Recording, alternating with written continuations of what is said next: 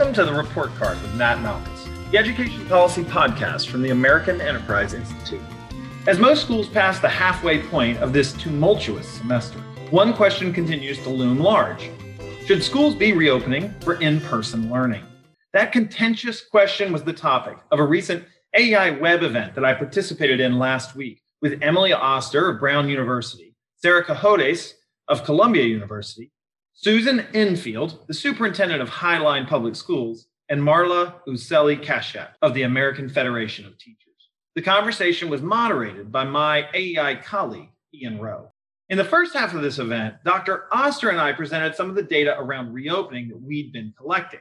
And if you're interested in that part of the discussion, I'll encourage you to go to the link that you can find in the show notes to view the first part of the event.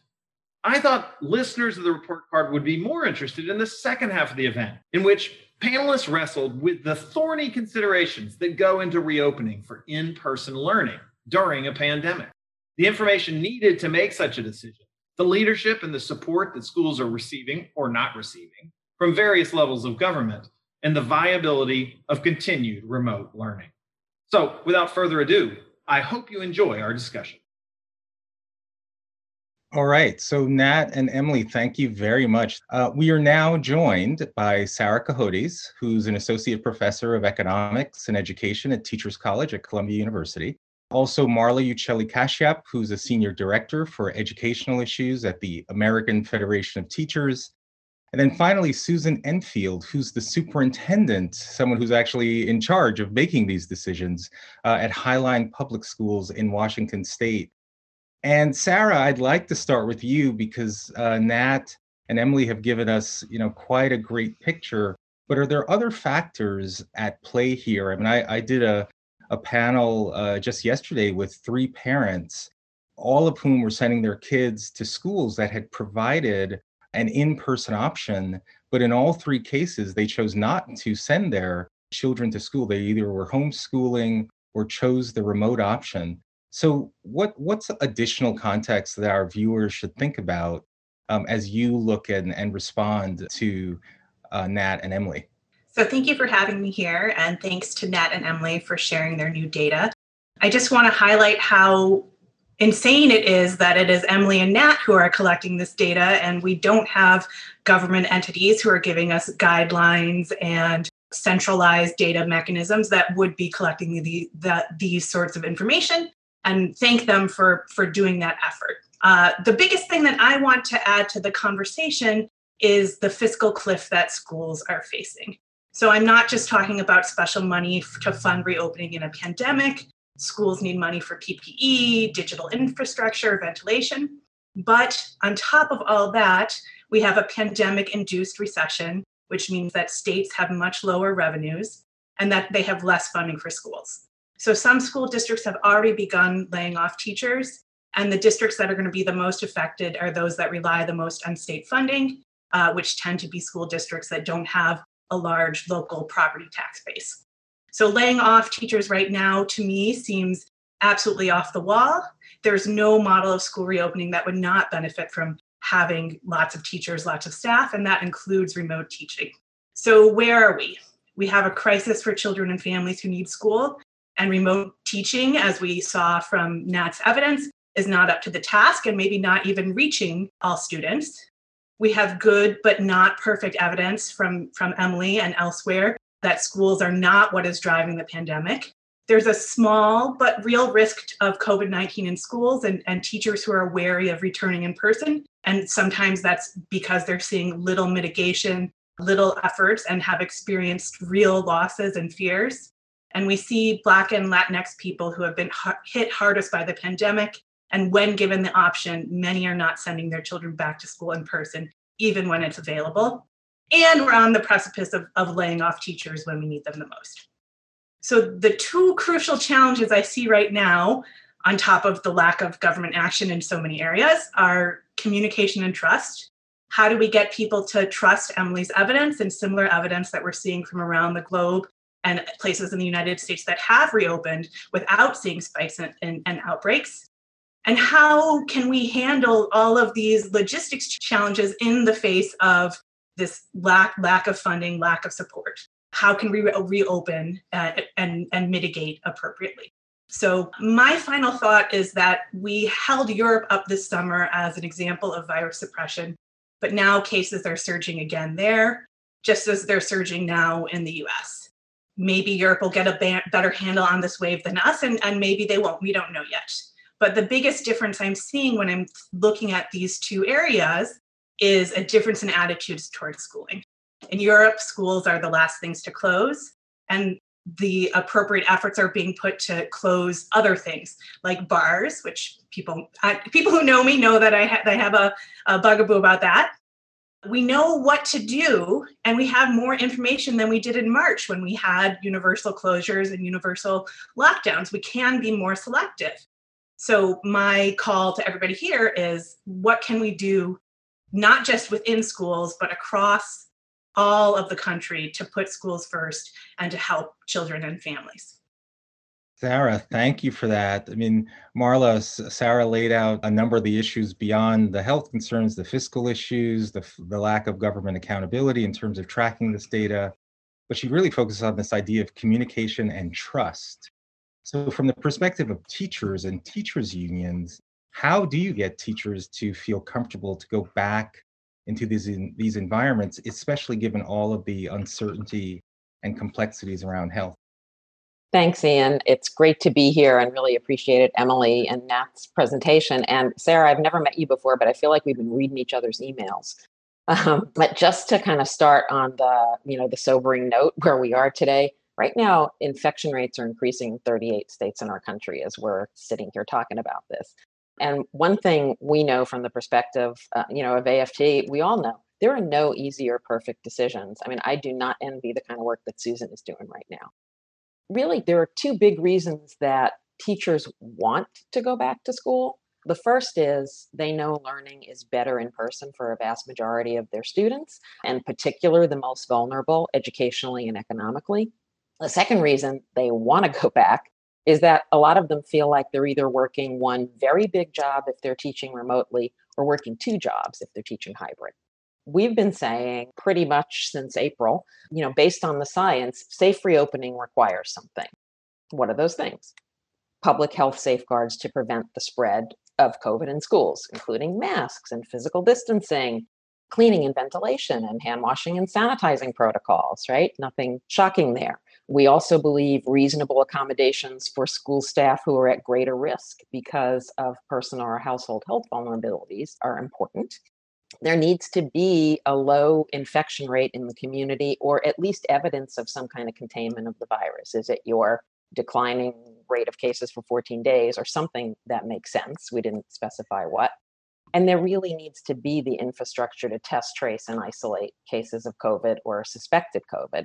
Equally important as a plan for opening schools effectively, you need to have a plan for reclosing and reopening on a class, a school, or a neighborhood by neighborhood basis if things go south in terms of transmission. And finally, and Sarah, you were right on this, you need the necessary resources to provide those safeguards, as well as the supports to meet the social, emotional, and academic needs of students. So our polling, and that of many others, there is way too much polling out there right now, says that those ideas are not super controversial, but they happen to be pretty darn hard. And so kind of why is that? Especially if we know that if done right, what we see is schools aren't super spreaders if all those things are in place, right? One of the challenges is that we know communities of color are disproportionately impacted by COVID, both health-wise and economically. So in our cities, we are seeing that parents who have the hybrid remote choice are choosing remote. In New York City, it started 46%. 2 weeks in, it's up to 52% choosing remote.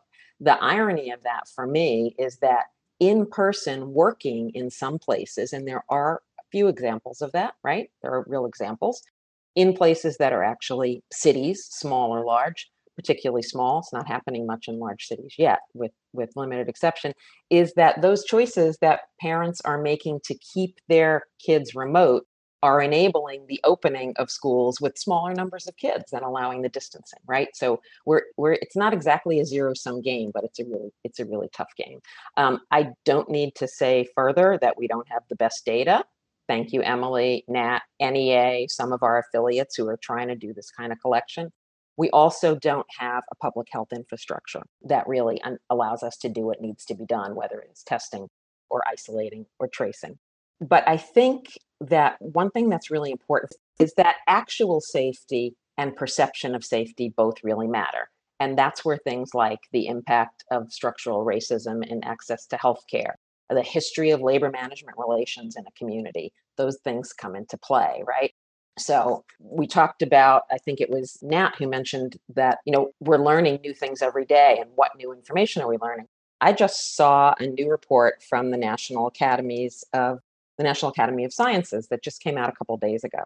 And they really, I think, brought home this notion that you can't separate in-person learning from resources. In developing plans for reopening, I'm quoting the report, and implementing mitigation strategies, districts need to take into account existing disparities within and across schools, whether it's facilities, staffing shortages, or overcrowding, or even the ability to provide masks. Districts that are highly resourced, have well-maintained buildings, they'll be more likely to implement those strategies, and then more kids can go to school. So our approach has been, just think about from the perspective of a teacher or a parent, would you send your child to or work in a school that is not highly resourced and can't put those strategies into place? So what we and our affiliates borne out around the country, and what we're hearing from our members, is what we want to do is figure this out together, but we don't want to do it without resources. We don't want to do it without a role along with school district and public health authorities in figuring out the how, and we want a lot of open communication along the way. Well, Marla, thank you. Thank you for laying out even more complexities. I mean, you just said infection rates are going up, I think you said in 38 states. And yet Emily's data shows that the infection rates are like 0.15%. I mean, Susan, you run a district with 19,000 students. How are you balancing all of this information to make what can seem like life or death decisions, not only for your staff, but also for kids? Thanks, Ian. And Sarah and Marla, thank you for that context. I really appreciate it. It's a nice backdrop for what I'm going to share about the work here. And I can say that Highline was an early contributor to Emily's work. So we are a participant because I do think it's critically important. So Highline is a richly diverse school system, and we have a promise to know every student by name, strength, and need, so they graduate prepared for the future they choose. I would argue a promise that is more important today than ever before. I think I can safely speak for every superintendent I know when I say we're asking the wrong question. Of course, we should send kids back to school in person. The question is, can we? And how do we do it smartly? And that is the question that superintendents like myself are having to wrestle with right now. And the challenge is that the information that we are getting from public health officials, from our state education agencies, changes so rapidly that what I tell my school community today is true, tomorrow may be different. And so I preface everything by saying, what we know today is this, and we make decisions that way. I will also say that the challenge for district leaders is that we each have very unique contexts, and it's important that we make these decisions based on the local context in which we're living. And what I mean by that is we're located just south of Seattle. We're only about 30 minutes away from the facility where the first fatality from COVID occurred in the United States back in the spring. So that contextual piece matters. There's, I think, a heightened sense of awareness and concern around the virus that exists in the Puget Sound area where we are. My goal this entire time has been to make sure that, number one, we're keeping our students fed, safe, connected, and educated. Number two, that we're providing our staff with the supports they need to do so, and that we're connecting with and supporting our families as best we can as well. I've also worked incredibly hard to try to provide consistent information in a world of inconsistent and conflicting information that people are trying to wrestle with. And one of the things that we promised our community early on was that we would take our guidance from King County Public Health and the State Department of Health. We would follow their guidelines for when it was safe to reopen. And so the metric, and I know that Washington State has been the subject of some question as to whether we are more conservative in our metrics for reopening. That's not my decision. As a public school superintendent, I have the responsibility to work within the metrics and the frameworks that my public health officials are giving me. And the reality is that while rates are starting to go up as they are elsewhere, when you look at King County overall, I have parents saying, well, it doesn't look that bad. But where I am in South King County, the rates are significantly higher. And this is where it gets tricky. You can't just look at a county rate. You need to look at district-specific city rates. And the reality is that we know this virus impacts communities of color at higher rates than others. And so if you are blessed to serve in a richly diverse district like Highline, as I am, we see our COVID activity rates in our district 2 to 3 times higher than what the county average is. I am desperate to get children back in school, but I cannot in good conscience say to my staff and teachers and families and kids, come back in person when our rates are that high. I just can't do that. It does not mean that I don't want to. I desperately want to. But we have made a commitment that we will keep the health and safety of our students, staff, and families paramount. And frankly, our families have told us, and I think someone alluded to this earlier, that many will likely choose to keep their students at home even when we do transition into hybrid. I think the other thing that is worth considering, obviously we're driven by what the COVID activity rates are. That's first and foremost. But, the hybrid model is incredibly complex. And I think my colleagues who are moving forward with their hybrid models would say incredibly challenging. I think Marla alluded to the fact that it's incredibly tough on teachers. It's a big lift for them. And so I also had to weigh, does my staff have the capacity to pull that off? I cannot in any way overstate the level of exhaustion and burnout and sadness and frustration of those of us working in public education today. And I have the responsibility to make decisions in the best interest, yes, of my children, but not at the expense of my staff. I have to weigh all of those things. And if we are going to return in a hybrid, which we will at some point, we have to be able to get it right. My board and I made the incredibly painful decision last Friday that we would remain in distance learning through the end of the first semester. It's a horrible decision. I don't want to be in distance learning. But the reality is, were we to come back in hybrid, I would likely be shutting down again.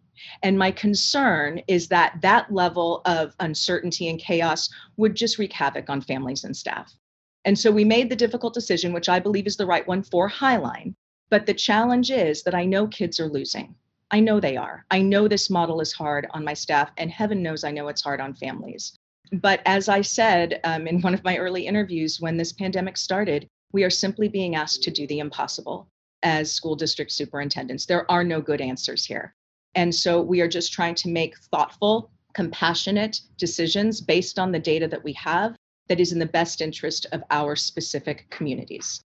Susan, thank you. From the perspective of a real practitioner, balancing the needs of trying to do hybrid well, I totally get it. There's actually a network of charter schools in New York City, Success Academy, that proactively said we're 100% remote through the end of this calendar year at least.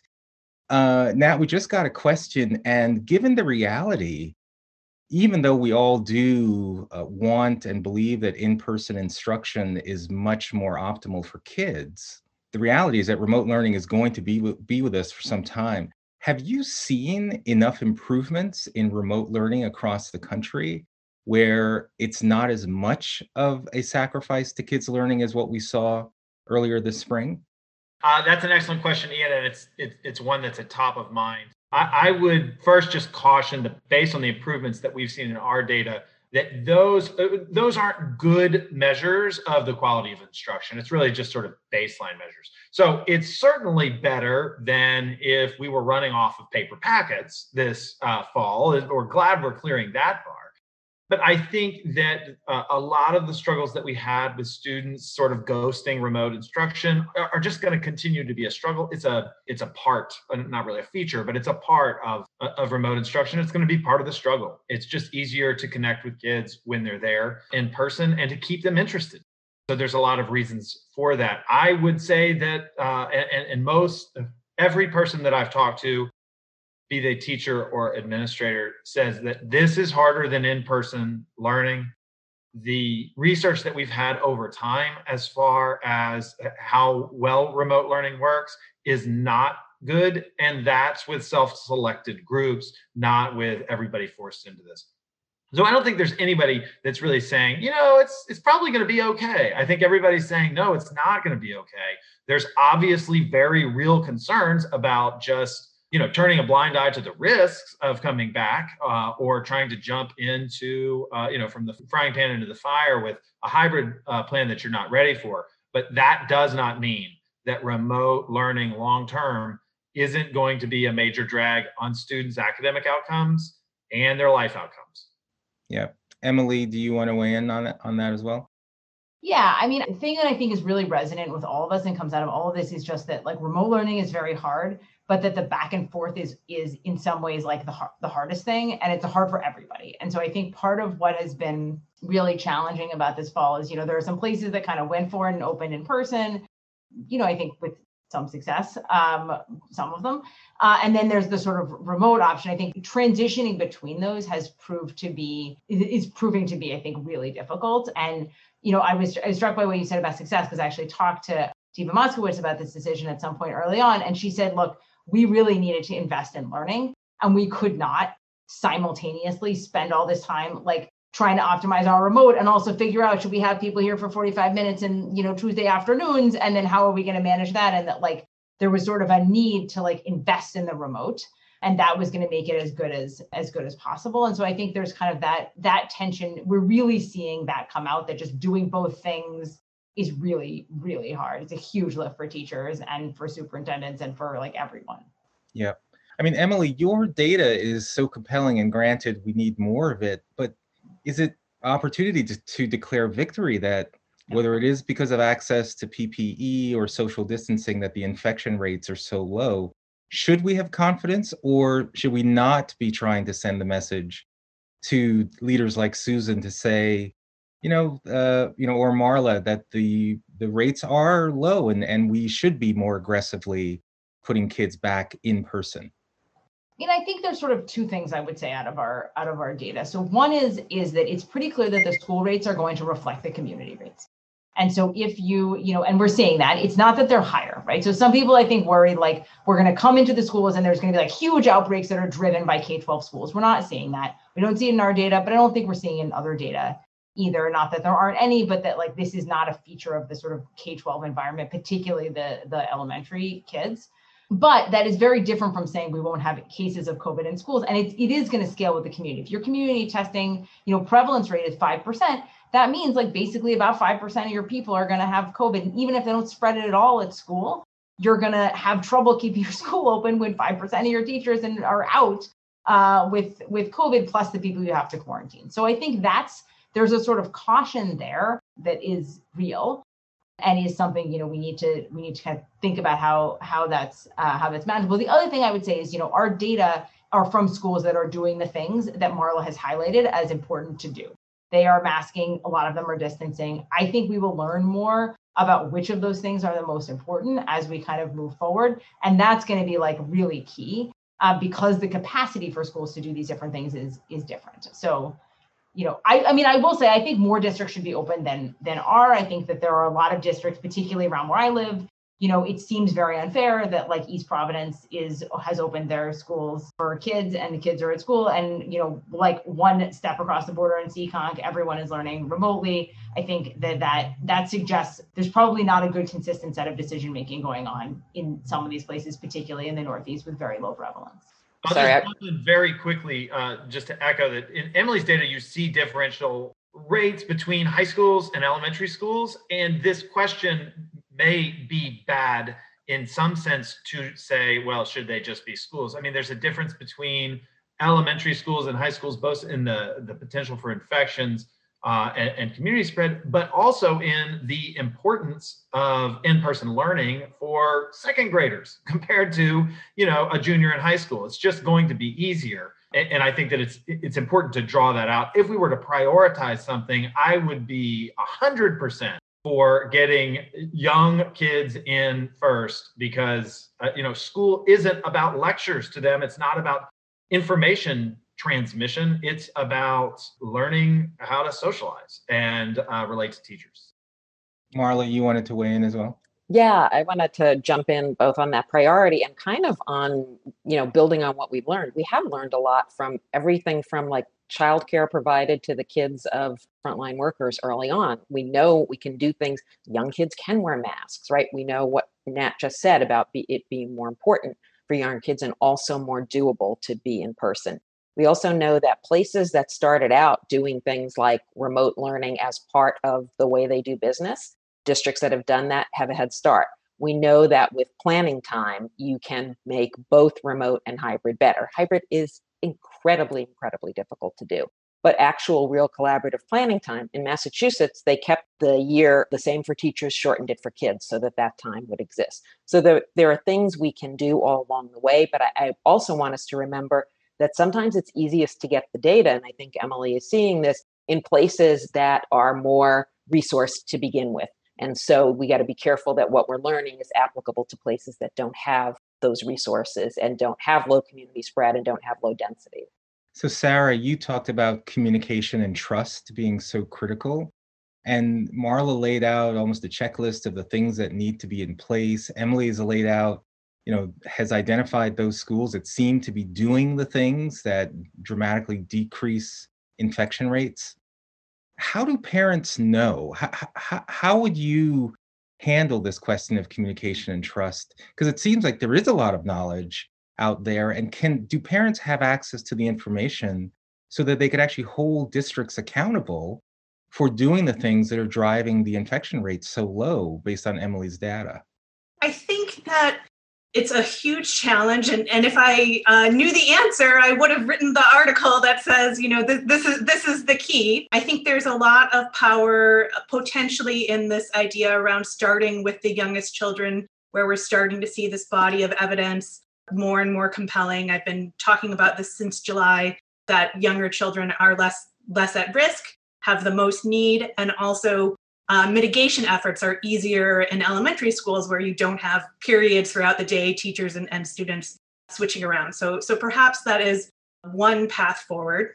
But I also think that there really is something to say for leadership at every single level, from the very top to state leadership to district leadership, to be very clear, as we heard Susan saying, these are the criteria, these are the standards that we're adhering to. And that's what we are going to follow so that there is less of this uncertainty.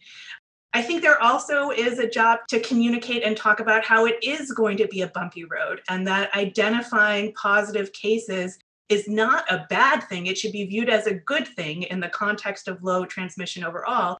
Identifying cases and closing classrooms, for example, is an opportunity to stop the spread. And while it's going to be frustrating and it is going to be hard on individual families and people who need to work and quarantine and balance all of those needs, to get us to act together around that, as opposed to thinking of that as something scary or something to fear. Thank you. Emily, we just got a very practical question from Gemma for you. And basically she says, because we know a significant share of families are still choosing remote, even though their districts may be offering in-person instruction, how does that impact how we view your data? Because is it predictive? If we get more kids now going in person, can we assume that the infection rates would be the same? Right. This is a good question. I think, you can filter our data by places that are full-time in person versus hybrid, and that's going to give you a sense of the density. This is something we know a little bit more about on the back end. And so actually, like in principle, could do more analysis of. But it is, is certainly, I think Marla highlighted this, some districts are benefiting from the fact that like they're able to distance a bit more with having fewer people in person. But I will say we're not seeing huge, at least, in the last time I looked into the data, we don't see sort of huge differences in rates across places that are hybrid versus full-time. And similarly, as I said, with the teachers, even for places that are sort of like fully remote, again, kind of consistent with this idea that what's happening is because much of the infection is community required and is arriving in. So I think the big question I'd ask there is, how important are some of these things like distancing, which will be more difficult if you have 50% of your students than 25 or 75 versus 50. Yeah. I think we'll know more about that soon. Ian, I wanted to just say one quick thing about, in sort of response to that, but also what Sarah said, and just point out the one thing that I'm mad about. I'm not mad that more schools aren't open, even though I do think more schools should be open, but I am mad. I'm just angry about the fact that we have a major failure as far as data collection.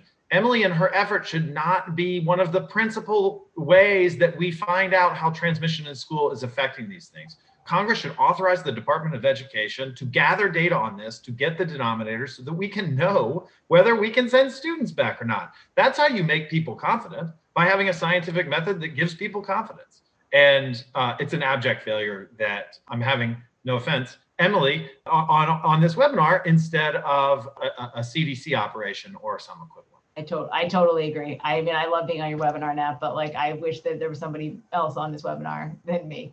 So where is the voice of superintendents like Susan? Like Susan, are you part of consortiums who are asking that question? Why is it that there isn't a central source of data? Because I would imagine that you and many of your colleagues are looking towards your leadership to say, give us more guidance here. I will say, I think that there's been just an, unforgivable lack of leadership at the federal and the state level. The real leadership that we've seen during this time is coming at the district level, because we've been left to figure this out on our own. And I agree, I'm grateful for the work that Emily's doing, but we should be having that from somewhere else. And that therein lies the challenge, that we are each left to figure this out on our own. And that is what makes the trust factor so difficult. I am fortunate in that I'm a bit of an anomaly in that I'm serving in my 9th year as superintendent at Highline. I know my community knows me. And even the people that don't like me, they know who I am and they know what I stand for, right? And there is a level of trust that I have with my staff and my community because of my longevity. But most superintendents are lucky if they've been in their district for 3 years. And so I think that compounds this trust factor. So you have this notion that we're not getting good, reliable data at the state or federal level. And if you're new to your community, you haven't been able to build up that trust yet. And I think that really is critical. I will say, though, because there is so much to be angry about and frustrated about and some days hopeless about, but there is good happening. And I think it's really important to acknowledge that our kids and our teachers and staff and families, so many of them are figuring it out. And each week I get to sit in on Zoom classrooms, and from kindergarten to high school. And there are amazing things happening. And while, yes, I lose sleep over what our students are losing now and what the long-term impact on our children will be from having been out of school, because even though my staff is doing a great job, doing the best they can at distance learning, the reality is that my children in Highline will, when this is said and done, have been out of school buildings for at least a year, if not longer. And that is real. And that concerns me greatly. And I don't think at the same time we should sell our kids short. Children are resilient. They do amazing things. And so I am torn between acknowledging the negative long-term impacts that I think will be very real and balancing that with the fact that our kids are figuring it out and there is learning going on and they are doing really great things. And I don't want to rob them of the resilience, the confidence that they have by talking too much about the fact that this is really doing harm, because there is good going on. And it's so important that we focus on that too and celebrate our kids and our staff and our families who are doing that. Thank you, Susan. Well, we're almost at time. I do want to give each person just 1 minute to close us out. And maybe I'll just ask the question, what do we need to have in place, let's say by January 1, for us to see great increases in the number of kids that are in school, in person? And then what's the likelihood that those things will be in place by then? Nat, do you want to kick that off? Yeah, I mean, I do. I will so I'm not quite confident on this because, blood on the page sells newspapers. But coverage of schools where we're not having these problems and of the, it's going better in some places than we think. And there's a stilted coverage, I think, because, when problems arise, we can sell a lot of stories and generate a lot of clicks. And if we could have more balanced coverage of what's going on out there, I think we can actually move the needle on not just, school leaders, but where the rubber meets the road is on parents' confidence in reopening schools. I'm hopeful. Marla? Great question. I think the thing that we need, two things we need most. One is an easy winter, because frankly, a big barrier to school reopening, especially in our cities and with a lot of old physical plants, is the ventilation systems are not up to it. And when the heat is on, it's going to be a problem. So I'm hoping for an easy winter. The other thing I think we really need, there's no doubt about it, is we need action on a HEROES Act for stimulus from the Senate, an updated version of what the House passed in May. And we need that to be able to close some of the chasm that has emerged and widened between our most resourced and least resourced schools, and frankly, to keep our states and cities afloat. Sarah? I think we need a new administration. Okay. Emily? Yes, I think we need a way to be tracking better what is going on in our schools. And I think we need better control of community spread. I mean, I think that this is the key, particularly for schools, is going to be it's going to reflect the community. And if we allow everything else to be open, it's going to be hard to keep schools open also. I think we need to be prioritizing this as an important thing. And if that means, bars have to be at 20% capacity rather than 100% capacity, I think that is the kind of sacrifice, or zero, even better. That is the kind of sacrifice I think we need to be sort of starting to talk about. Yep. And Susan, given that you mentioned you made the heartbreaking decision to keep school remote only through the first trimester, what has to be in place by January 1st to reverse that decision? Well, I think to get us to January 1st, sadly, we're going to have a lonely holiday season. I think we're going to have to make some hard choices during a time when we're used to coming together and doing lots of things, and that will require a lot of self-discipline. More importantly, though, we need an administration that picks up the work that Emily has started and provides districts with consistent guidance on how and when to reopen, leaving it district by district, which is what we have right now. Districts are making these decisions independently, and it's chaos, and it puts superintendents in impossible positions, and it does not inspire confidence, nor should it, in staff and families. And so an administration that will pick up this work and provide very consistent guidance on how we go about getting our kids back in school. Well, everyone, thank you. That was very powerful, very informative, and hopefully our leadership is listening, and we all want to do what's best for kids, and that's to get them back in school safely, and teachers. So thank you, everyone, for listening. This was a great session, and onward. Thanks for listening to the Report Card with Nat Malkus, and special thanks to all who participated in this panel: Sarah Cohodes, Susan Enfield, Marla Uccelli-Kashyap, and Ian Rowe. Again, you can find a link to the full event video in today's show notes. Thanks also to our producers who make this podcast possible. That's Matt Rice and Tyler Hoover. Remember, you can subscribe to the Report Card on iTunes, Spotify, or wherever you get your podcasts. And while you're there, take a minute to leave us a review. It helps other people find the show. As always, send us your comments, questions, or topic suggestions to ed.podcast@aei.org. That's all for this episode. I'm Nat Malkus.